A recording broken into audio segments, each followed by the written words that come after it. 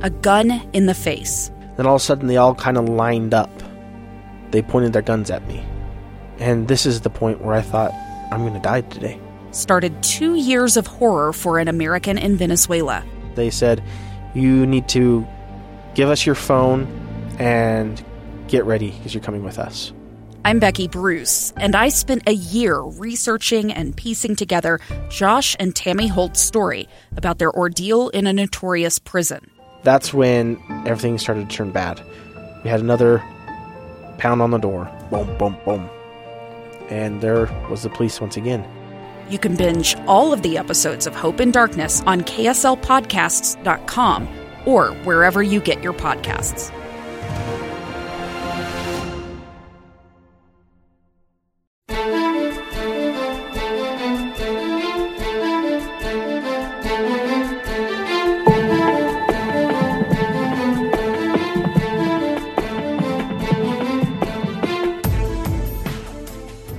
Hello and welcome to the Loudmouth Project's Voices of Reason. I'm Jason Lee along with Amy Donaldson.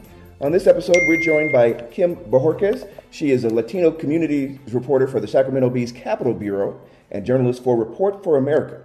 And today we're going to talk about an article she wrote on the use of certain language in describing people of Latin heritage. And I want to say that, first of all, Kim is a former colleague of ours, so thank you for joining us today. Thank you for inviting me. I'm so excited to be here. So let's dive into this. Kim, you wrote recently about the use of a term that has become, relatively popular to describe people of Latin heritage, and that is Latinx. And you kind of broke down how not everyone is on board with this new descriptor. And I was hoping you could explain to us, how you came up with this particular idea to write this story and what you found in your research. That's a great question. Since I've been here at the Sacramento Bee since last year in June, the most common question I've been asked is how to even say the term Latinx. And, I think that really is telling about the curiosity that people have, but also the sensitivity they have to referring to Latinos or Hispanics in the U.S. And, Latinx is a gender-inclusive label that refers to Latinas or Hispanic women and LGBTQ Latinos.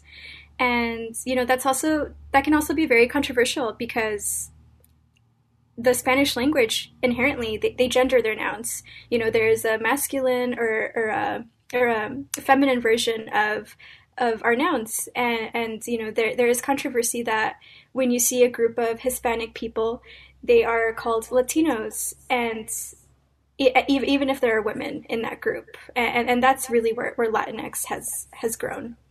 Yeah. I mean, one thing I thought was interesting in your piece, Kim, and we'll share the link in our show notes, but is that it's something I've heard, which is, so I was confused about when to use Latino, Latina versus Latinx, and somebody said, nobody likes Latinx because mostly white people use it. And that's oh, sorry. That's okay. I was just going to say, I just wondered if you found that to be true when you talk to people of Latin descent. Were they saying we don't want an umbrella term, or were they saying they felt mislabeled by an umbrella term? I'm not even sure who came up with Latinx. I would say that is a criticism of that term, because what I've heard is that working class Latinos, haven't heard of that term. I looked up a 2020 Pew Research study, and I found that 3% of Latinos in the U.S. who were surveyed for the study only use it. So that means that, there's 96 to 97% of a population that doesn't use the word. And here in California, it's something that our governor uses, Governor Gavin Newsom. He uses it during press briefings, during, he uses a label in his tweets, and there is that criticism that only white people use it, or more specifically, white progressives. And another criticism is that it just shows that they're not connected with the Latino community if they're using that term to refer to a group of people that they don't identify as. One example is during the 2020 presidential election, Elizabeth Warren used that term, and she was criticized for it, for using a term that Hispanic people don't identify as. And President Trump or former President Trump did the opposite, and he really embraced the terms Latino or Hispanic in his communications to that really important electorate. So, do people of Latin heritage, what is the preferred pronoun that they would, or I guess is it a pronoun or an adjective? I guess it could be both. What's the preference among those who actually are from this heritage? Going back to that research study, it said that people would rather be referred to as their country of origin. So that could be Mexican, Cuban, Peruvian, Salvadoran, and it's really difficult, to categorize people or descendants of over 30 Latin American countries into one group. So I think that's where that preference comes from. And at the same time, I also see the term Latinx. I see that, I see the same debate about that over pronouns, using she or he versus they. And, I think it's a matter of personal preference. And I think you should ask, if you use the terms Latino and Hispanic, which is, those are words that are used by the census.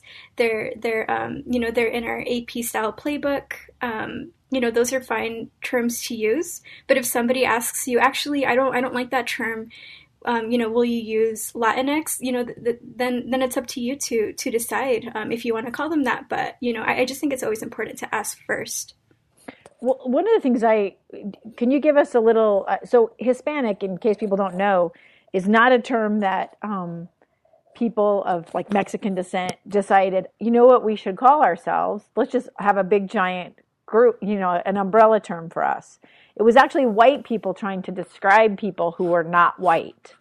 And that's the thing that I think is interesting, that it came about with the census, when they tried to, I guess, create more categories of race and ethnicity on the census. And I just wonder what are you, when you talk with people about the terms Latin or Latino or Latina or Latinx, do they bring up Hispanic? Because I know a lot of Hispanic people who don't like it. They want to be called Mexican or Portuguese or where, they don't want a catch-all term for people who speak Spanish, I guess would be the only other way to say it, who are not white. Yeah, and you're right to point out that criticism. Hispanic can also be a controversial term, because of its association with Spain, and also, we do have Latin Americans or Latinos who live in Latin America who are descendants who aren't Hispanic. So Hispanic is a label that really refers to people who come from a place where Spanish is the predominant language, or there's traces to Spanish heritage. And one example is that there are various indigenous dialects spoken in Mexico, but it doesn't necessarily make them Hispanic just because they live in Mexico.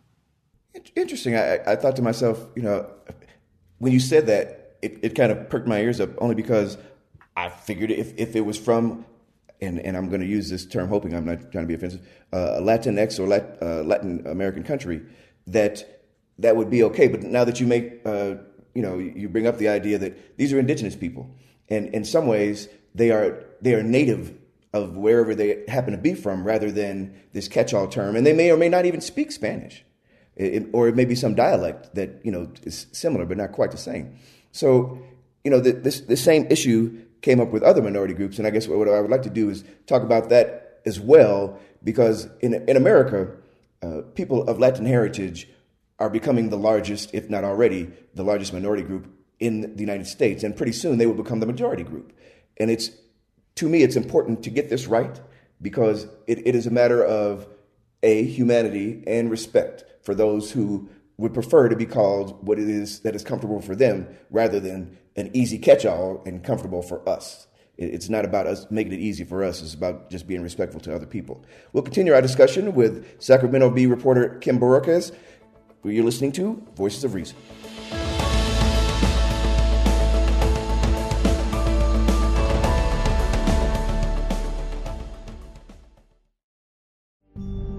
It's the story of an American held in a dark Venezuelan prison. Then all of a sudden they all kind of lined up. they pointed their guns at me. And this is the point where I thought, I'm going to die today. I'm Becky Bruce. I spent a year working on Hope in Darkness, which now has more than 2 million downloads. Find it on kslpodcast.com or wherever you listen to podcasts.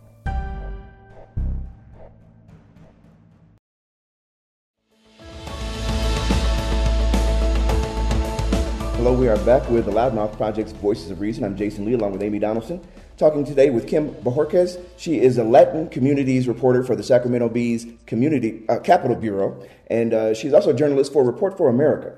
And today we're talking about an article that Kim wrote in the Bee, basically kind of giving us a primer on the use of ethnic descriptors. And in this case, it's describing people of Latin descent and of indigenous descent, depending upon what countries you're talking about.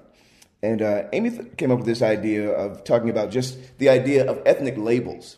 Mm-hmm. And I think we all understand kind of why they are used, and that is for convenience sake. However, there's always, particularly if it's the person being described, there may be some point where they're not necessarily comfortable with the labels they've been given. And this is part of that discussion, I would say, especially as the way Kim had described it, because Latinx, which has become a somewhat popular word to describe people of Latin heritage, has become more and more used in the lexicon. But not everybody is good with that. Well, and I think if we're honest about ethnic and racial labels, they make it easier when you say they make it convenient. They make it convenient for white people to decide who's not white. And when we're looking at how we define race, and people always get upset when you talk about what is a social construct, what is not a social, what is DNA. Obviously cultural traditions are passed down, and people have a heritage we can see and experience for ourselves. But the idea of dividing people into races and ethnicities is really a white concept, and it's to basically be able to account for, how many and who gets what privileges in a society, and the term Hispanic comes out of the census and being able to count people who are, let's be really blunt about it, not white. And so I've actually talked to professors, and I know on Code Switch, one of our favorite podcasts, they talked about there's a black professor who uses the term non-white, but most normal people out in conversation are super uncomfortable with that. I don't know, Jason, would you like to refer to yourself as non-white in a group setting? Or I think it's Kim? pretty obvious I'm non-white, and I think Kim and I wouldn't have to make that distinction. But I would say, so Kim, I know, and I might have mentioned this to you a few decades ago, because in America, people of African heritage, myself, African American, have gone through, generational changes in the words that are used to describe us. Yeah. And so when I was born in the 60s, Negro was still a thing. And in fact, I remember in the 70s when we pretty much got away from that. I mean, we were just black then, and it just became black and white, despite the fact that nobody's black and nobody's white. I mean, in all honesty, but yeah, that again is just a descriptor. And then in the 80s, they came up with African American, and it's kind of to the point of your article, actually, that is, it's all encompassing, but it describes people who, generally speaking, are from African heritage. However, I remember I had a friend of mine who was from Haiti, and though there may have been, some decades ago, those were indigenous people in the Caribbean. So they weren't necessarily from Africa. And I always felt as though that was not inclusive by making them be like me, because, my people happen to be from, probably from Africa. So as it relates to people of Latin heritage, this is kind of the same discussion, but not from it's not being done internally, but the conversation is being driven from people who are outside the culture. Yeah, I mean, I guess, Kim, what terms are you comfortable with or uncomfortable with as far as these kind of ethnic and racial labels? In my last segment, I talked a lot about the criticisms of Latinx, but the truth is that there's a lot of Latino millennials who are increasingly coming out as LGBTQ. And because of that, you're seeing, gay Latinos use the term Latinx even more.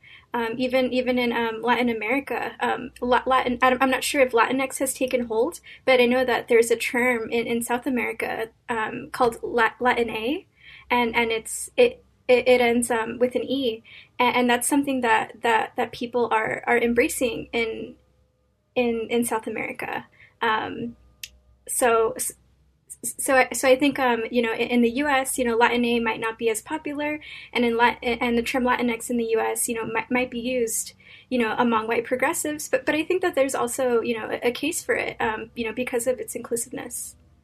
But you asked personally what I'm comfortable with, and I refer to myself as a Latina. And I'm very proud of that. But if I had a friend who identified as Latinx, then I'll call them that. You know what I mean? But I think if somebody who wasn't in my community, if they just referred to me as Latinx, I might have an issue with that, and just because it's not my people calling me that. I do think it's interesting the way language is evolving right now, because I remember when I started at the paper 30-ish years ago, I asked to create a beat called Minority Issues, and that would be basically a beat that would cover, like you talked about, reporting gaps, and that's what Report for America is looking at. But that's what Minority Issues was for me. But nowadays, fast forward to today, they're not in the minority numbers wise, right? So it's not a correct term anymore. And some people have said marginalized or disadvantaged. All of those things feel insulting. They feel kind of condescending. And I just wonder, what do you see, what each of you guys see going forward about our language on this idea of if people of color is falling out of favor, because I understand why it's falling out of favor. It tries to, give an umbrella to vastly different experiences. I just wondered what you guys think going forward. Because we can't talk about people who are not white in a society that was basically built for and by white people. Should we stop worrying about it? I don't know. Kim, what's your thought on people of color? It's a term that I have used in the past. It's something that I continue to use. But I think language is always evolving, and I hope that there is a term in the future that better encompasses such a large population of people. And I think it's as a journalist, it's just always really important to be specific about the people that you're talking to. I hear the term Black and brown a lot. And while I have a clear description of what Black means, what is brown? So many people can fall under that. So that's, I would say the term brown is something that I do have issue with, just because it's so broad. Who are we really talking about? And going back to your question about how language has changed or how labels have changed. More than 50 years ago in California, for example, we saw Latinos really embrace the term Mexican American, and then we in the 60s we saw the term Chicano be embraced, and Chicano means that you're Mexican American, or you were or more specifically, you have parents who are descendants of Mexico, but you're growing up here in the U.S. And then that was too restrictive because it left out Central Americans and South Americans. So now you have Latino, Hispanic, and Latinx, and I think it's going to evolve because 1 in 4 children who are born in the U.S. today are Hispanic, and it's going to get to the point where maybe those labels are going to be irrelevant because there's going to be mixed children. And there's a whole other thing there. When we come back, I'll jump in and give my little 2 cents on the term people of color, because I've grown up hearing that, and to some degree I like it, but I do understand where there might be some differences. We will continue our discussion with Sacramento Bee reporter Kim Bojorquez, and this is what I consider one of the more enlightening times that we have in our country. And if we can learn to better see people's humanity and treat them with the kind of respect that they desire, then this is how we move forward. She's Amy. I'm Jason. This is Voices of Reason.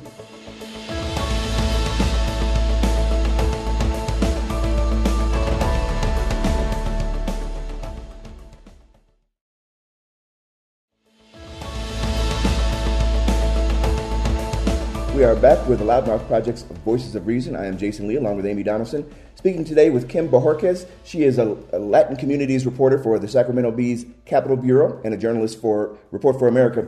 So earlier this month, Kim wrote an article called "Is Latinx Here to Stay?" and why the term is growing in popularity, but not among Latinos. And throughout this episode, we've been talking about the use of certain labels to describe people of certain ethnic heritage. And most recently, we just talked about people of color and the use of that term to describe minorities, essentially. I mean, that's, in my mind, that's what comes up.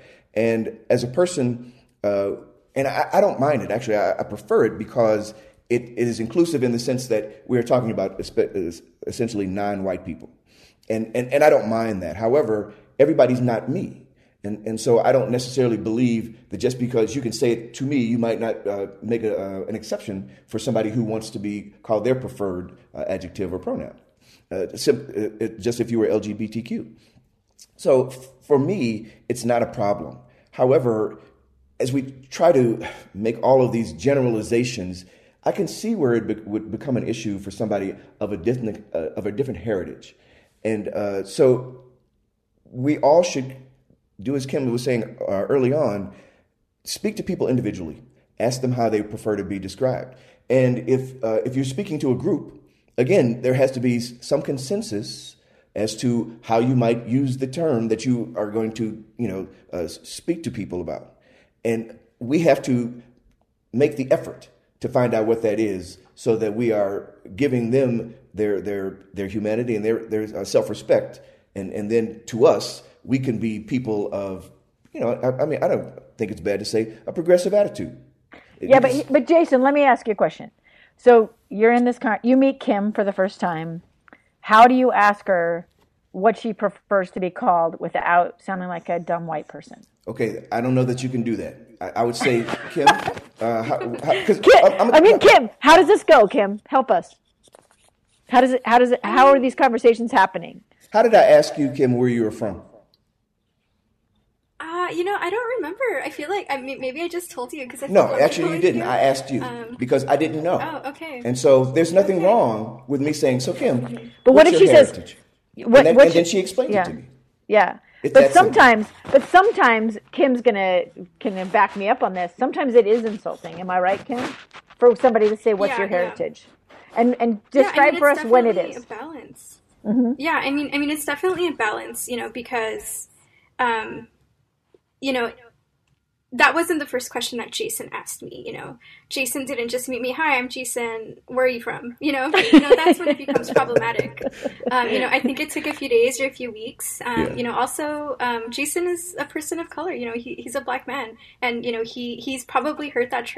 He's probably had that question asked to him. So even though I don't remember, how I brought it up, I could tell that there was definitely some sensitivity to asking that question. And I think. I think it's natural to be curious about someone's race or ethnicity, but it shouldn't be the first question you ask somebody. You really need to build confidence with people. You really need to build that trust. And then maybe you can ask. But if that's going to be the first question you ask, I always say I'm from California, and usually that's not the response that people want. They want to know why I'm brown. And I love to make it hard for them. It's my favorite pastime. Yeah. I mean, I can understand why, because I have a sister who's Native, and there are many times where people will try to ask, in some are much more sensitive than others, but I think that's really good advice. Don't let it be the first question you ask, because it is interesting to talk to Ernie about her Native heritage. But it is insulting when people say, "What are you? Where are you from? Are you adopted?" Things that seem overly personal or are just so aimed at what she looks like versus who she is. And I think that's a great explanation for that. Yeah, super good advice, Kim. So yeah, because I do think, when we're talking about is people of color now outdated, should be I see everybody it's like I went to bed and the next day I felt 155 years old because I was like, wait, and it just coincided with Kim's article about is it mostly white people using Latinx, and that's how I feel. I feel like we're constantly, especially progressives, are trying to figure out how to be sensitive, how to be considerate, but we're also trying to distinguish what's not white. And I just wonder if we're going to get to a point, do either of you think, where we stop that? Because so many people nowadays are mixed. Even if you look at Barack Obama or Kamala Harris, they're mixed race. And so asking what their heritage is or trying to put them in a box is really, really difficult. So Kim, when and also you mentioned something to me about how you describe people, and I've been using people of Latin heritage, and you made you were correcting me in that isn't necessarily the best way to describe it either. Yeah, I mean, you're certainly not the only person that uses the term Latin. For example, we do have the Latin Grammys. It's not called the Latino Grammys; it's still called the Latin Grammys. But I think a criticism associated with Latin is that it refers to the dead language, or Latin is very broad. There are many Latin languages. Aside from Spanish. Even English, has words that derive from that ancient language. Mm-hmm. So, I think it's more accurate to say Latino. But, to this day, we still have institutions like the Grammys that still use that term. And again, I do try to be sensitive, but as you say that to me, I can just continue doing that. Which, by the way, see, that's another thing too. People act like if they can't say the one word they like, then there's just no other choices. And it's so difficult for them to use another word that is preferred by the people who they're actually speaking to or describing. And there's this sense of laziness and entitlement people have to want to be able to describe people the way they want to, rather than see them and ask them how they want, them being the people that they're speaking to, how that individual wants to be, characterized. And I don't think that's too much to ask. It's sort of like when I speak to a young person, if they call me, I mean, I didn't used to like this, but now I'm an AARP member. I think that, calling me sir is fine. And if you respect people, that's just something you can do. It doesn't hurt to do that. And I wonder sometimes, do we lose our sense of respect for others just, trying to make things more convenient for us? Well, I mean, I think the short answer to that is yes. And part of that is, as you get older, I remember I was listening to a public hearing and a woman introduced herself and she used a really long, very politically correct term. And my husband said to me, I think my time here is done, because it feels complicated to older people, especially not just older, but definitely older people. It seems to happen more with, where they have called people a thing. They've always been the brown people in my neighborhood have always been Hispanic. Now you're telling me I have to call them Latino or Latinx. Why does the world keep changing on me? And it's silly. And it is entitled. And I loved what Dolly Parton said, which is just don't be a jerk. If somebody says, right, this is what I prefer to be called, then if you want to be called sir and I say you can call me Amy, don't get mad at one of us or say we're making it complicated. We should all want each other to be more comfortable, right? Well, that's if you think of somebody outside of yourself. But I love that's going to be my mantra from now on. Just don't be a jerk. It's that simple. We will continue our discussion with Sacramento Bee reporter Kim Boherquez, talking about language and how it's used to describe people of various ethnicities. But in this case, it started out talking about people of Latino descent. And it's grown into what we now know is just don't be a jerk. I like that. With Amy Donaldson, I'm Jason Lee. This is Voices of Reason.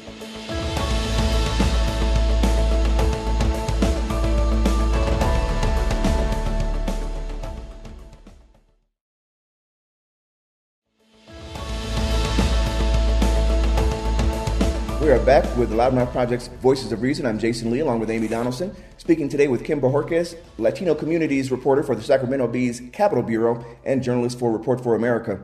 And we've been talking about how language is used to describe people, in this case, of Latino descent, and just in general, we got around to just minorities, and how we can converse and respect each other by giving them, the due that they ask for when you describe somebody, and rather than the convenience for ourselves of just making a blanket characterization about people when it may not actually fit the circumstance.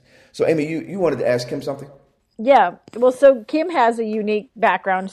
I believe she was born in California, but she moved to a small-ish, rural-ish town in Utah County, where she was definitely a minority in numbers, a mostly white community. And I just wondered, and now you live back in California, how did your experiences throughout your, childhood and young adulthood, has it impacted and changed what you want to call yourself or how you see labels when you look at other people? Yeah, I definitely think that it really helped form my identity, and I would even say that it made me feel closer to my Hispanic heritage. So when I was 12, so I was originally born in Los Angeles, California, and I grew up there. And in the sixth grade, when I was around 12, I moved to Payson, Utah, and it's like black and white, like it's so different. To go from LA to Payson, a town of 10 million to a town of under 30,000. And, it's really interesting that I didn't know I was brown until I moved to Payson. That concept of like being different or being non-white hadn't been explained to me, or I hadn't experienced it, because the neighborhood I grew up in was very Latino. There were so many, I had so many Asian, Black, and Armenian classmates, and it was actually very rare to see a white classmate. So when I moved to this new town, I got my first reality check of what it means to be a Latina in the United States when I was walking home from school, and a kid that I'd never met before told me to go back to Mexico. And I wasn't even offended, because I just thought that was such an odd thing to say to someone. I had been to Mexico plenty of times, because that's where my mom is from. And, I didn't even realize that was an insult. So that day I went to my mom and I was like, hey, why did this kid say this to me? And, she explained to me what he really meant, and that, it wasn't nice to say to me. He was being a jerk, so which is what you're not supposed to do. Yeah. He's being a racist, yeah, and it was definitely a cold splash of reality.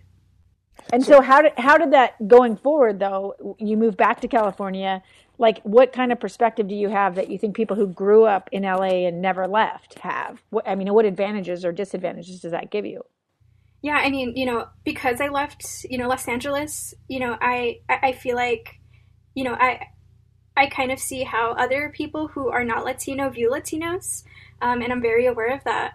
And, moving to a place where, there aren't a lot of people that look like me, it kind of made me want to discover my roots more. In LA, I feel like, your roots are everywhere, that's what the normative is over there. But in Utah, I really had to become intentional about finding out, traditions, or, what makes me Latina, or what is Hispanic culture. And, I would say that it's just made me more informed about, where I come from. When I wanted to ask you, obviously, so Sacramento is considered Northern California, right? Yeah. So it's different than SoCal, which LA is from. So can you kind of describe the differences of, kind of growing up in the LA area and then now living in a different region of the state?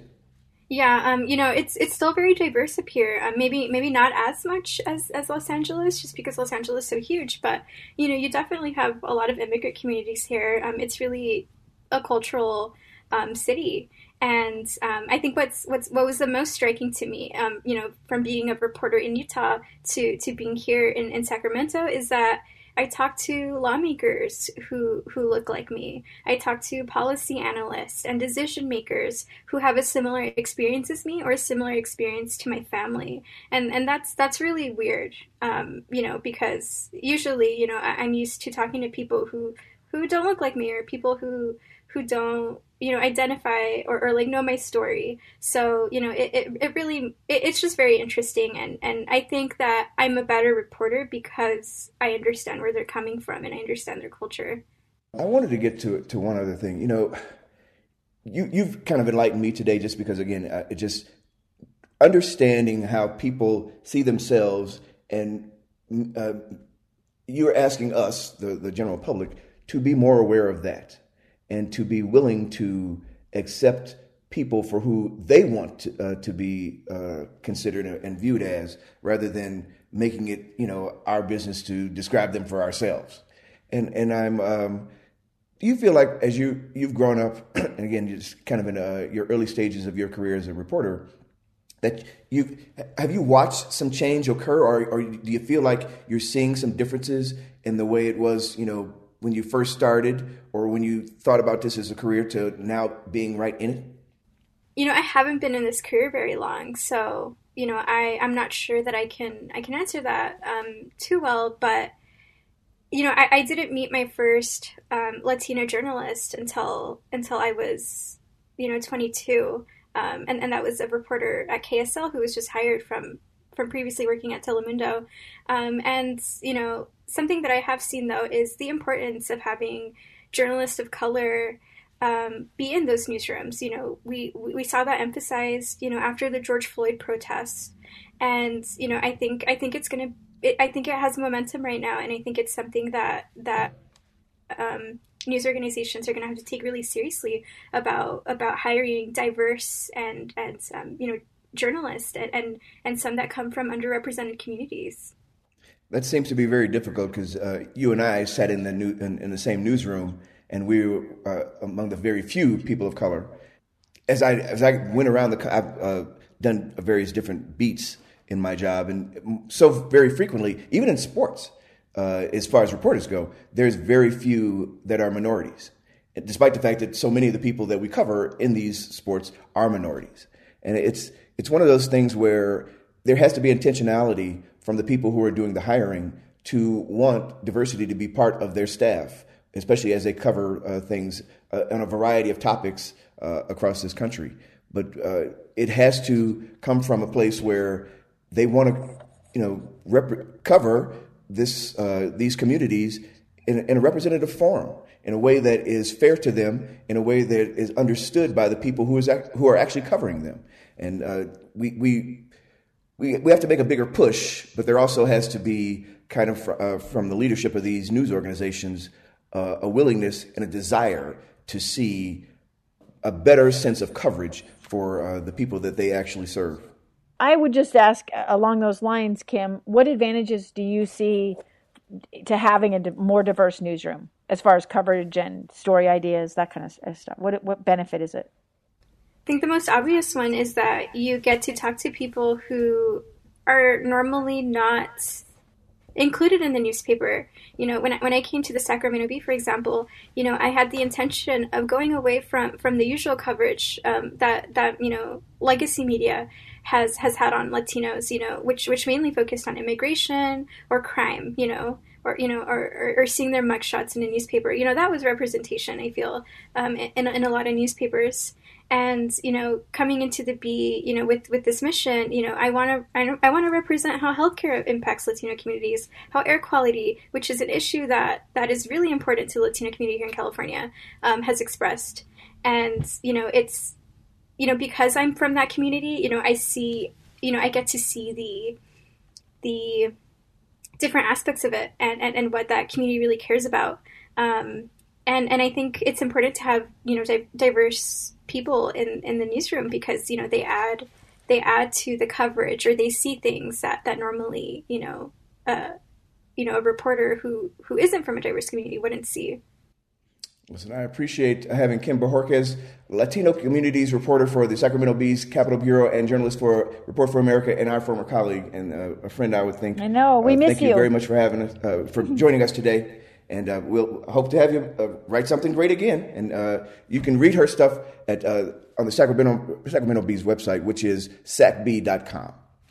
Join us again for the next episode of the Loudmouth Project's Voices of Reason. If you have any comments about our show, please contact us via email at vormed@gmail.com or at vorjasonl@gmail.com, or you can find us on Twitter at ADOnSports and at JasonLee1. Our show's Twitter handle is at VOR Podcast. Check out our Facebook page, and you can also find and subscribe to free episodes of our podcast on Google Podcasts, Apple Podcasts, and all the other places where you might find interesting content.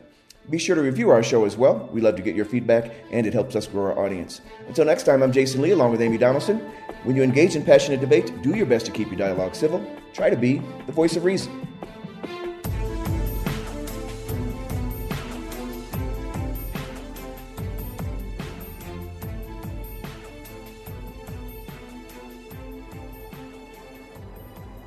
Voices of Reason is a production of the Loudmouth Project. Thank you. It's the story of an American held in a dark Venezuelan prison. Then all of a sudden, they all kind of lined up. They pointed their guns at me. And this is the point where I thought, I'm going to die today. I'm Becky Bruce. I spent a year working on Hope in Darkness, which now has more than 2 million downloads. Find it on kslpodcast.com or wherever you listen to podcasts.